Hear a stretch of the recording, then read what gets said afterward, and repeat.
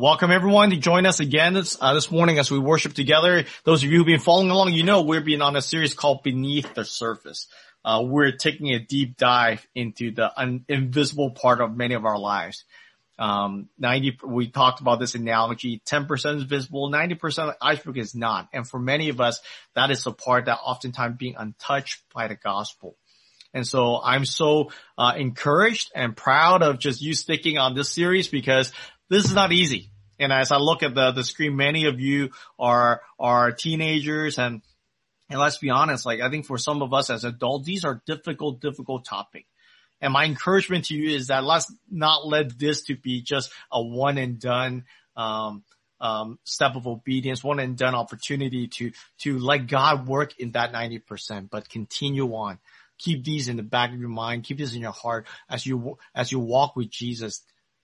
However long God will give you in this life, that will continue to allow God to penetrate deep into our hearts. I want to share this with you, kind of remind us why we're doing this is because as we think about our discipleship, our us being more and more like Christ. Oftentimes we think of just coming to know Jesus, then we attend some church, and then we kind of get involved, and then we expect to make impact. And that worked for a certain level. But what we're challenging you and God's challenging me to is that we'll not only do that, but we'll really let God to expose, to heal, to transform, to not just inspire us, but really change us. The metaphor of a butterfly, a caterpillar changing a butterfly. I think there's so much that are underneath us that we have not let God to change. And I believe the deeper we're willing to let God change us from the inside out, the greater that impact is. I mean, I just imagine you, no matter how young or how old you may be, your friends, your neighbors, your family members, just see this deep transformation in you. That might just be the greatest witness to an unbelieving world. So I want to encourage you to continue to follow with us. Talk about these pathways of letting God change from deep inside of us. We talked about how we need to know ourselves so that we may know God, that God created each one of us uniquely. We also talked about we need to go back. We need to go back, look back in our family, just generations on, and just see different things that get passed on to us that was something perhaps we were unaware of. Both good things and also at times sinful and destructive behavior and pattern.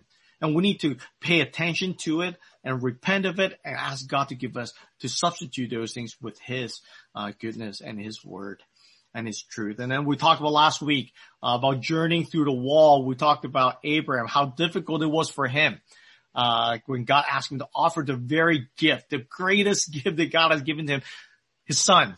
The one he prayed for, waited for 25 years. And yet at those moments when we hit the wall, how do we continue on? How do we, when life doesn't make sense, yet we continue trusting God? So today we're going to continue on that difficult topic. We're going to talk about, how do we enlarge our soul through grief and loss?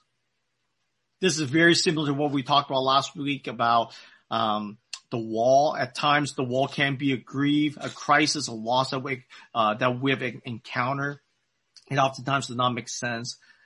And one of the things we want to talk about today is how through grief and loss, seemingly negative, difficult circumstances in our lives, God used that to make our soul bigger so that we can receive more of God. Perhaps we can know God in a way that we would never have experienced Him before. And so, when you think about it, let's be real, right? Like our lives are filled with griefs and loss. In fact, you think about the very moment you came into earth when you were born. Out of your mother's womb, you lost that very comfortable place that your mom's womb was. You start off your life by losing, but that comfortable place. You think about we all have lost family members perhaps. Maybe we've lost our health in some way. There are over 400,000 people in U.S. that have passed away because of COVID. Over 2 million people, lives being lost by this virus, caused by this virus, and that's not adding on to many other disease and illnesses in this country, in this world. We've lost relationship. Perhaps some of us have family member who passed away. family members that we love dearly. We've lost, we've broken relationship. Maybe you were dating somebody that didn't work out.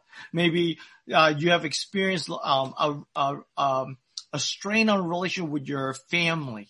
We moved from one place to another. I grew up in Hong Kong, moved to America, and during my teenage years, and that was a critical time that I've lost.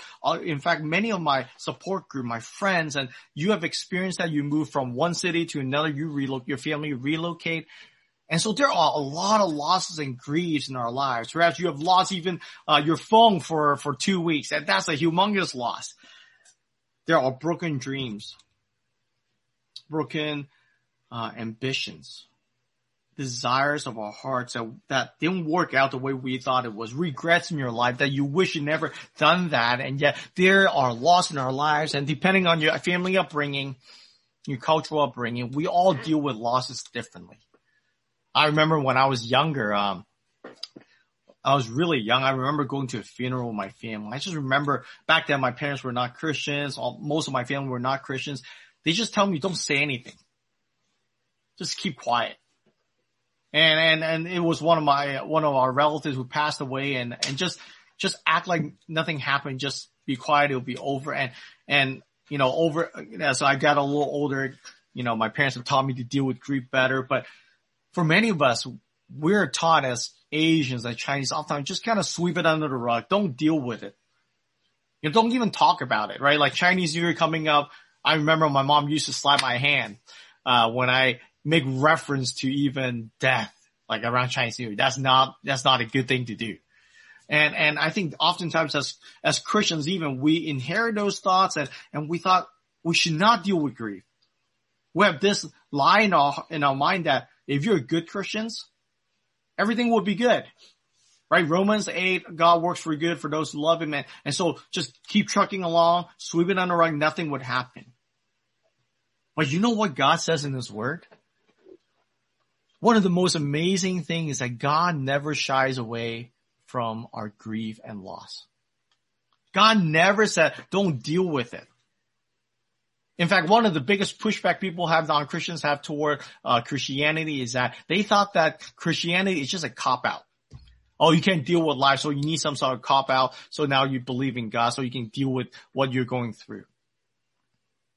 And most people think that it is just a weakness, but yet I would argue when the Bible teaches us that the reality of these loss and grief is what makes Christianity so real. God never just say, pretend nothing happened. Everything is good. God never tells us just live on that 10%. He said there are a whole lot of loss in your life and my life. And God said you can deal with it. I'm there for you. So much that he gave a whole book called Lamentation. Lamenting, grieving.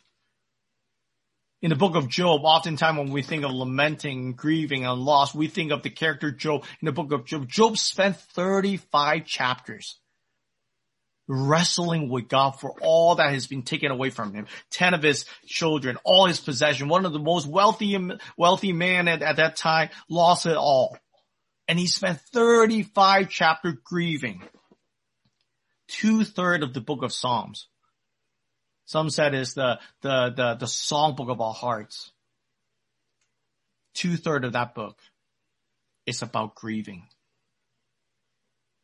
So how can we say that God doesn't care about our grief, care about loss? God cares a whole lot. In fact, he wants us to deal with our loss. Jeremiah, the weeping prophet, weep over the people of God being disobedient. Nehemiah, before looking at the ruin of the wall, he cried and begged God to do something. God wants you and me to deal with our loss so that we can experience in a way that we've never thought. And I think the best example, hopefully the biggest encouragement for you, is not just what I just listed. I believe the most powerful example for us that should give us courage to deal with our loss and grief is our Lord Jesus. I mean, think about it. If Jesus dealt with his loss and grief, Jesus grieved, and we're called to be like Jesus, how much more we need to embrace our loss and grieve because God has something more for us through those darkest time in our valleys of our lives. And so I thought today we'll go to perhaps one of the darkest moment in Jesus' life. In fact, before the cross, this is the moment that he wrestled with the most with what's coming onto his life being hung on the cross. So if you have your Bible with you, would you join me in Matthew chapter 26? We're going to take a look at the Bible and the story of Jesus praying in the Garden of Gethsemane. A very powerful story of how Jesus modeled for us. What does it mean to deal with sorrow? And I hope this will be encouragement for you. So let me pray for us as you turn there. Heavenly Father, we come before you. We look to Jesus, the man of sorrow, who carried all of our burden of sins, our penalty of sins. We thank you for your example in Matthew 28:6. God, would you open up our eyes today, help us to see, help us to listen to you.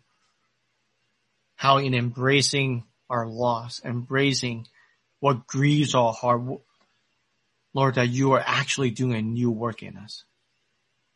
You're doing a work that, apart from suffering, apart from grieving and loss, we cannot experience. So God, teach us. Lord, I believe there's some of us who are grieving over our loss today in this season of our lives. God, give them hope. Give us faith. God, use me, speak through me. Lord, may only the words that are of you come out of my mouth. Help us to receive it. Help us to be doers of your word and not just listening to your word. In Jesus Christ's name we pray. Amen. Let us begin in reading in chapter 26, verse 36. Here's what it says. Then Jesus went with them to a place called Gethsemane, and he said to his disciple, "Sit here while I go over there and pray." And taking with him Peter and the two sons of Zebedee, he began to be sorrowful and troubled. Then he said to them, "My soul is very sorrowful, even to death. Remain here and watch with me." And going a little farther, he fell on his face and prayed, saying, "My Father, if it's possible, let this cup pass from me. Nevertheless, not as I will, but as you will."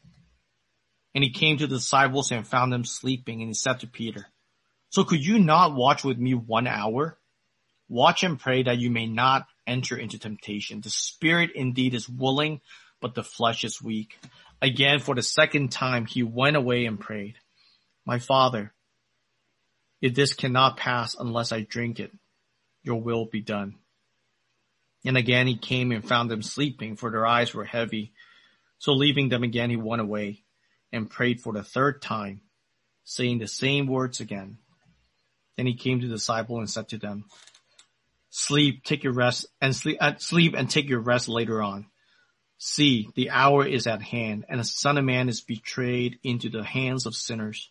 Rise, let us be going. See, my betrayer is at hand. I think perhaps it might be a familiar story for many of you. Perhaps you might be even wondering, why did Jesus get so down when he knew that he was going to be resurrected in just a few days?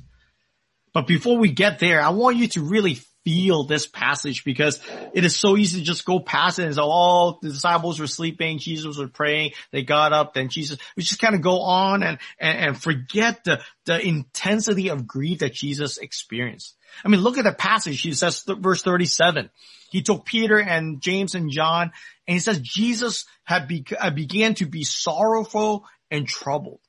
In our translation there is this horror, this anguish. Like there's this knot in his stomach that is so painful that in verse 39, he said he went a little further. He fell on his face and prayed. I don't know what experience you've had in your life, but it got to be pretty bad when you just throw yourself down on the ground and just be on your knees and just lay down there and just cry out to the Lord. And that's the intensity of grief that Jesus was experiencing.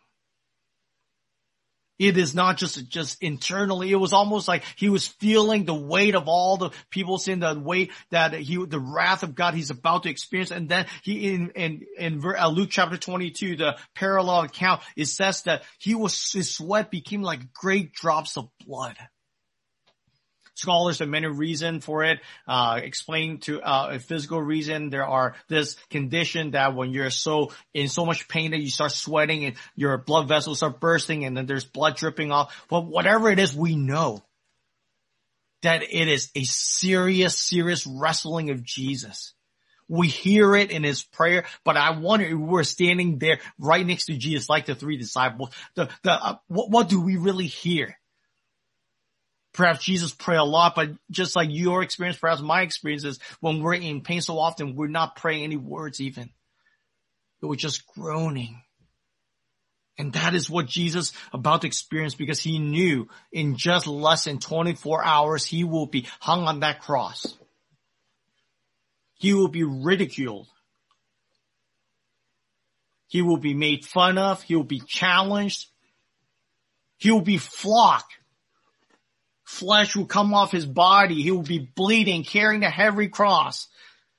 And yet beyond, above all of those, he will be betrayed by his own disciple, Judas, and then all the rest of the disciples will turn away from him. He will experience emotional rejection.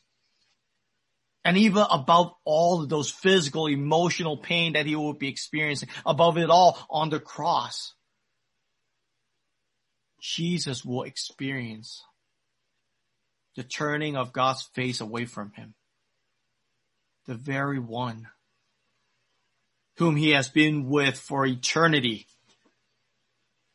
The most perfect union that you can think of, Jesus and the Father, and bearing our sin. Jesus knew that the full wrath of God, the wrath that you and I procure over our sins, will be laid upon Jesus. He will be carrying the cross, carrying our sins, carrying our penalty from the past, present, and the future. And that will be the sorrow that he will be bearing. And that's why Jesus keeps saying, God, Father, take this cup from me. Take the wrath from me. I don't want to experience that. There's this deep sorrow in Jesus' life.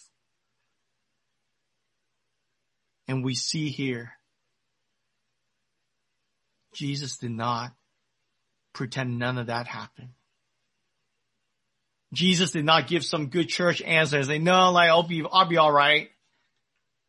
But Jesus fell on his face, cried out to the Lord and prayed and even asked God, if you can just take this away from me.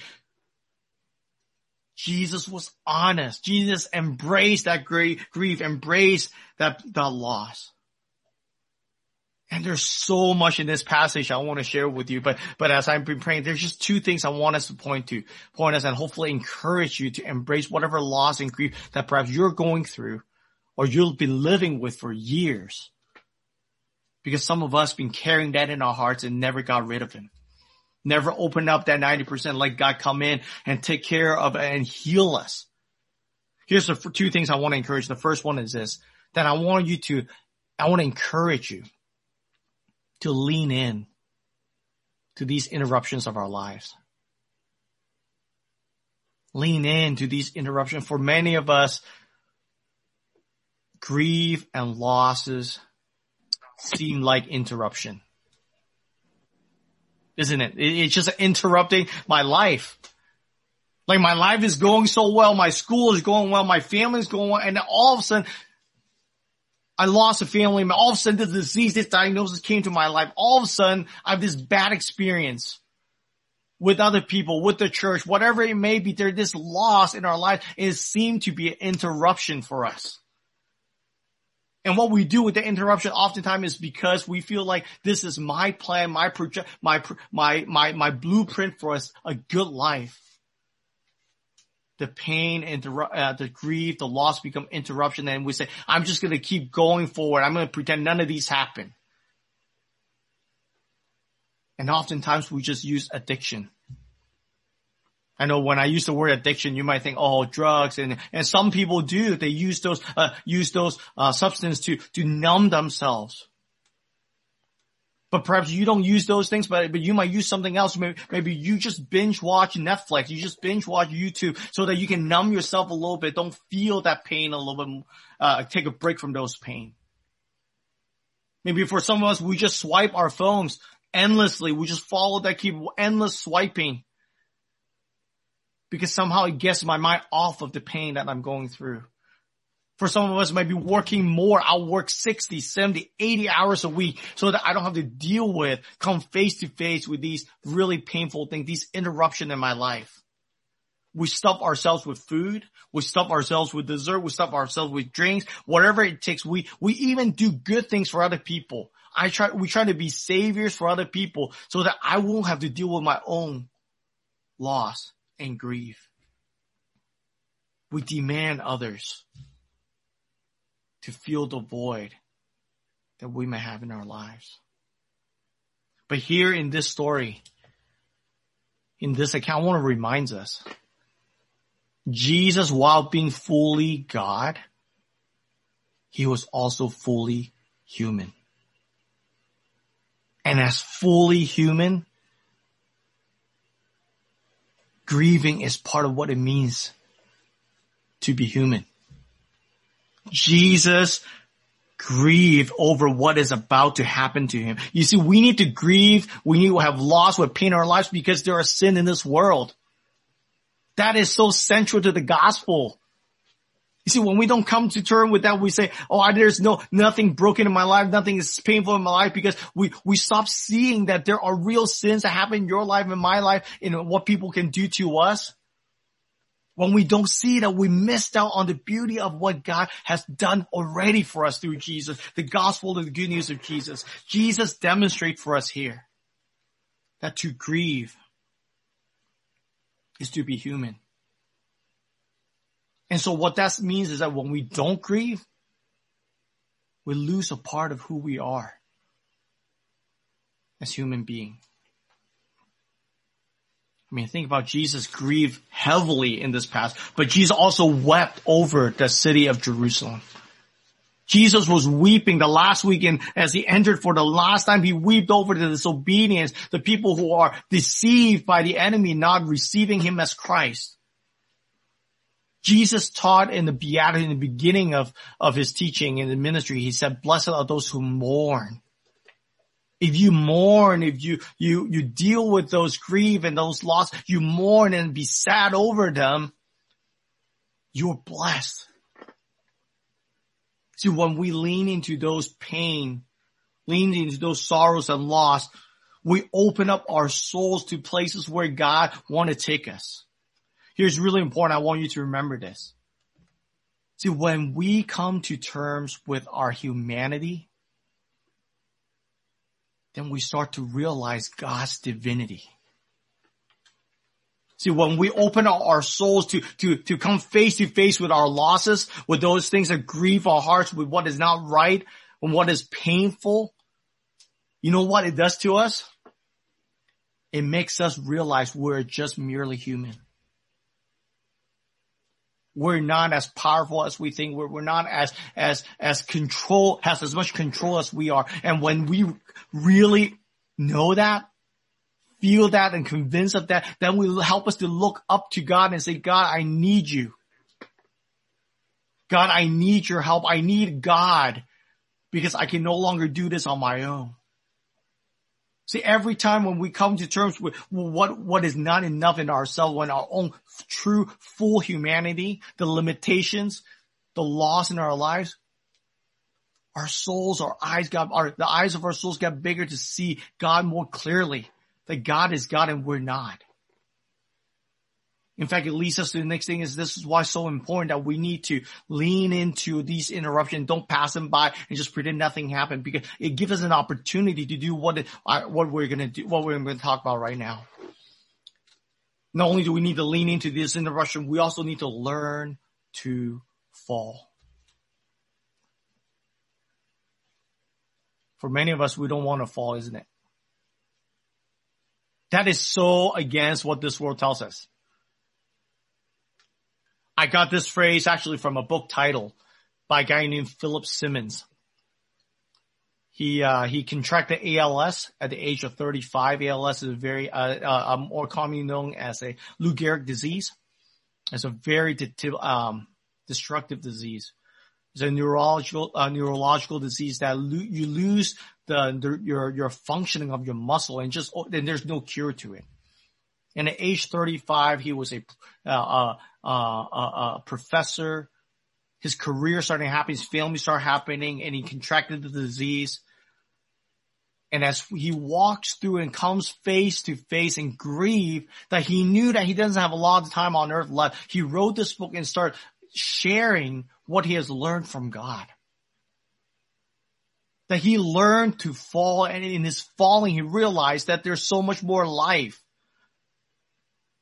And that's what happens when we come face to face with our grief, when we lean into those interruptions, when we open it up for God to do something in our pain and our grief, we're learning to fall, because the world tells us, to quote one of the cultural theologians, Kanye West,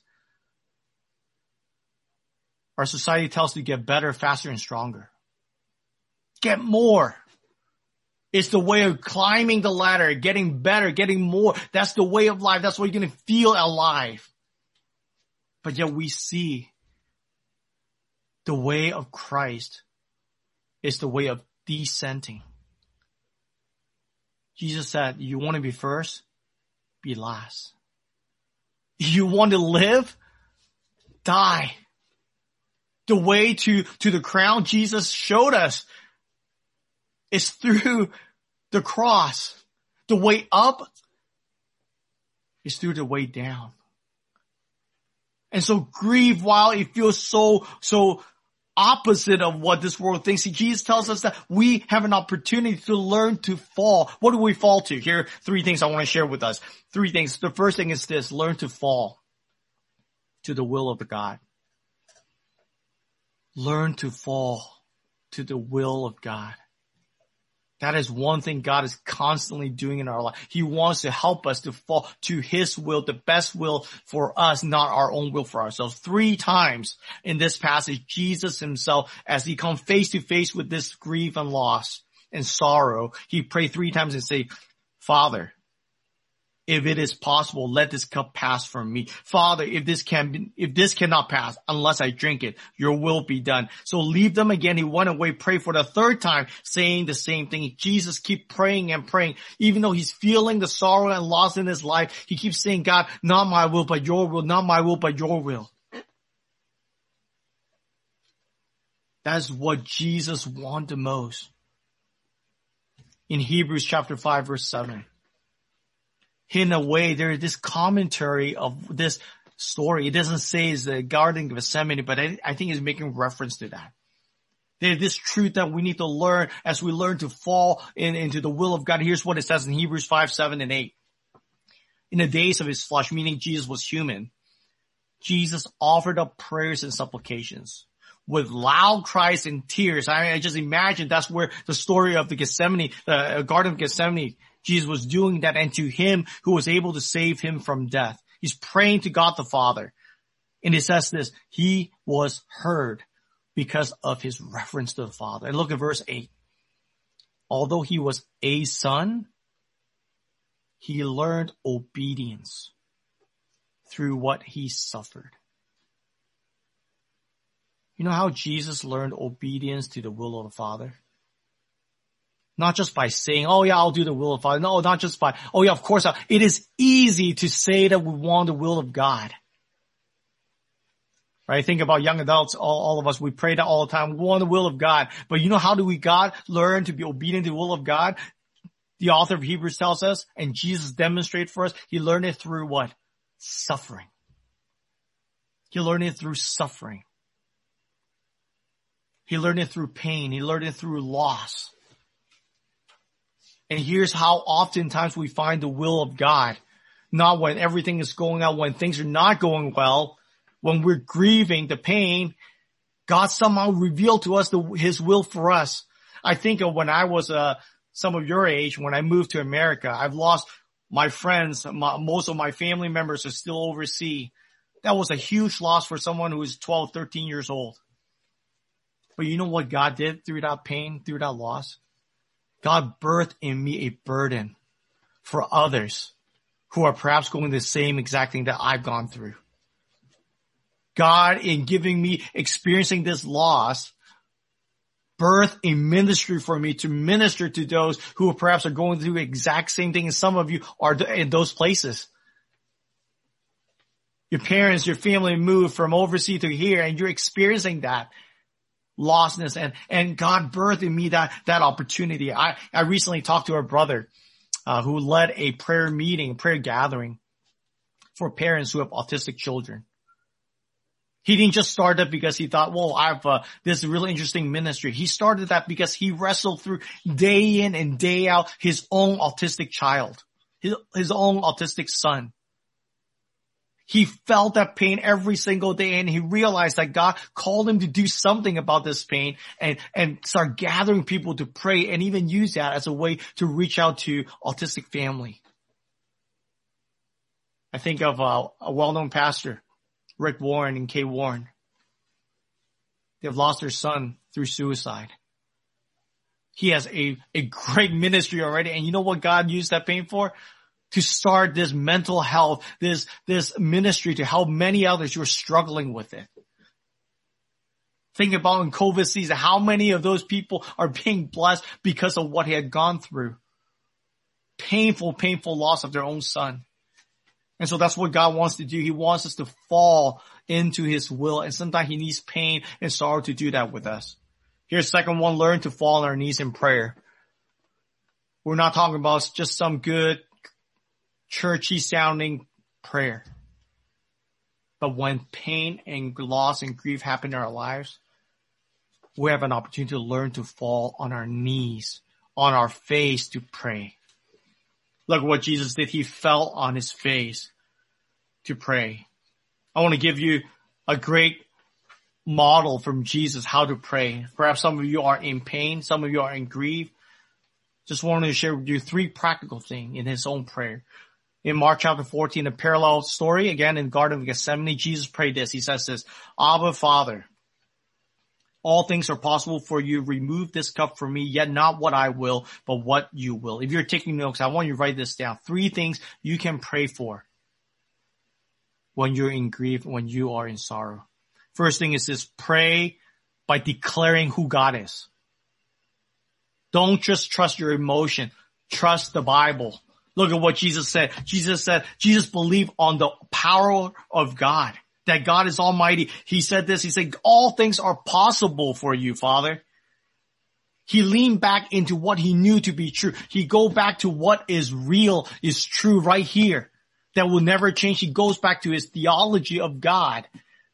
This is why it's so important you and I read the scripture so that when in times of struggles, in times of pain, we don't just revert back just to our emotion, which is just dashboard indicator of what's going on. But the word of God tells us the God that we believe is all powerful. And that's what Jesus said. Pray, declare, and believe that God can do all things, even in your pain and sorrow. That's the first thing. Second one is this. Be honest with your requests. Look at what Jesus prayed. He said, remove this cup from me. Remove this cup from me. Jesus wasn't hiding. Jesus wasn't praying some nice churchy prayers. Oh, like God, things are okay. No, Jesus really prayed that. He said, take this cup from me. It's too hard for me to bear. We need to be honest with God and think about it. God knows all things. Can we really lie to God? Can we really play this reverse psychology game with God that, oh God, I'm okay, but really we're not? Like God knew our heart. But you know what? When we pray honestly with God, it opens us up to put our faith in him. So we need to declare that God, all things, we need to believe and trust God and pray to God, all things are possible for you. This is what I'm feeling. This is what I need, God. I'm praying, asking you honestly to take this away from me. David frequently prayed in his lament prayer, being honest with God. And here's the last one. The really important one. Don't stop right there when you're in pain and sorrow and pray this prayer. And the last part is this, that Jesus prayed, yet not what I will, but what you will. Jesus prayed with open hands and open hearts because he believed that God can do all things. Because he believed that God will listen to his honest plead. But pray also that not our will, but God's will be done. And in fact, that's what God did, the God Father did. His will through the death of Jesus and resurrection of Christ, you and I are sitting together, worship together. Here's the last one I want to share with you. What do we need to fall? We need to fall to the support of community that God has gifted us. The church body. I don't believe it is a coincidence that Jesus brought 3 of his disciples to go with him in prayer.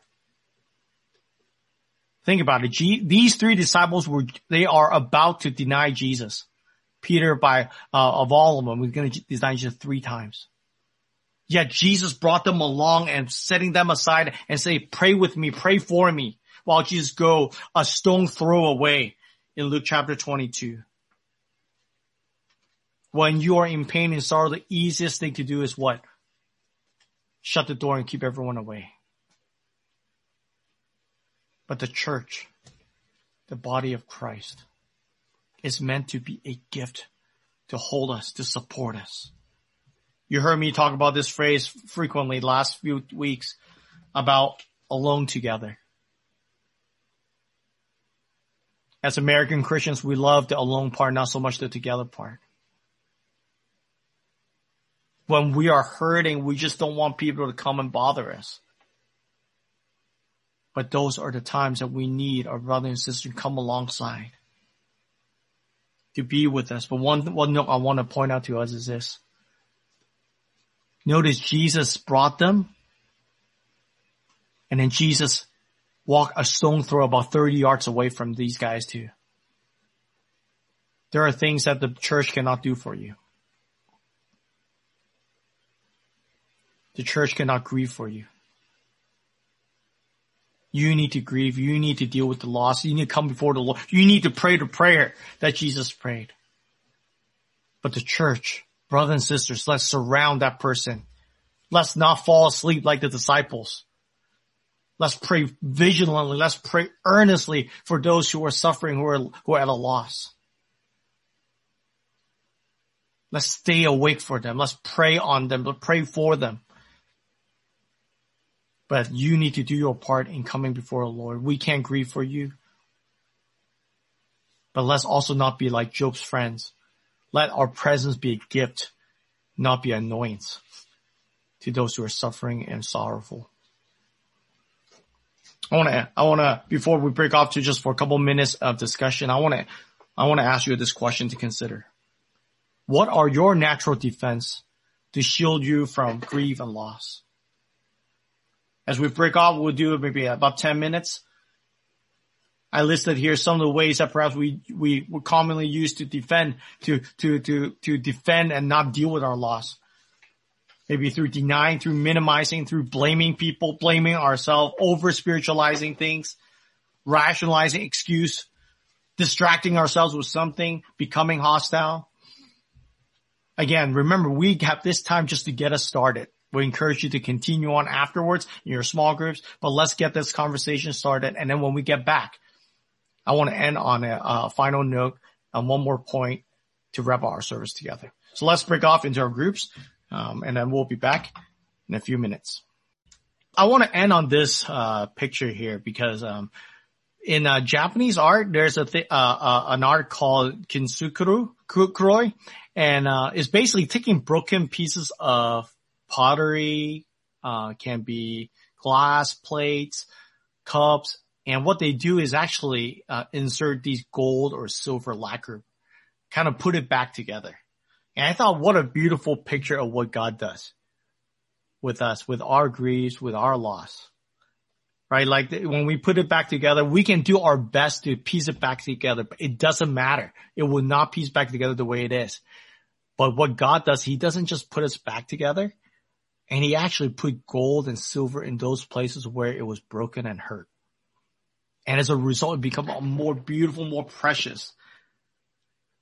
And I don't think it's a coincidence that when Jesus was resurrected, Jesus could have a glorified body without scars. And remember what Thomas asked? Show me your scar. And what Jesus showed him? His scars on his nails and the scars on his hands and feet. And in the same way, I pray that whatever that you're going through, if it's not anything before, but even through COVID, let's take some time to grieve over what we have lost maybe in COVID. And I believe the gospel truly put gold back into our lives so that we can display for the world to see the glory of God.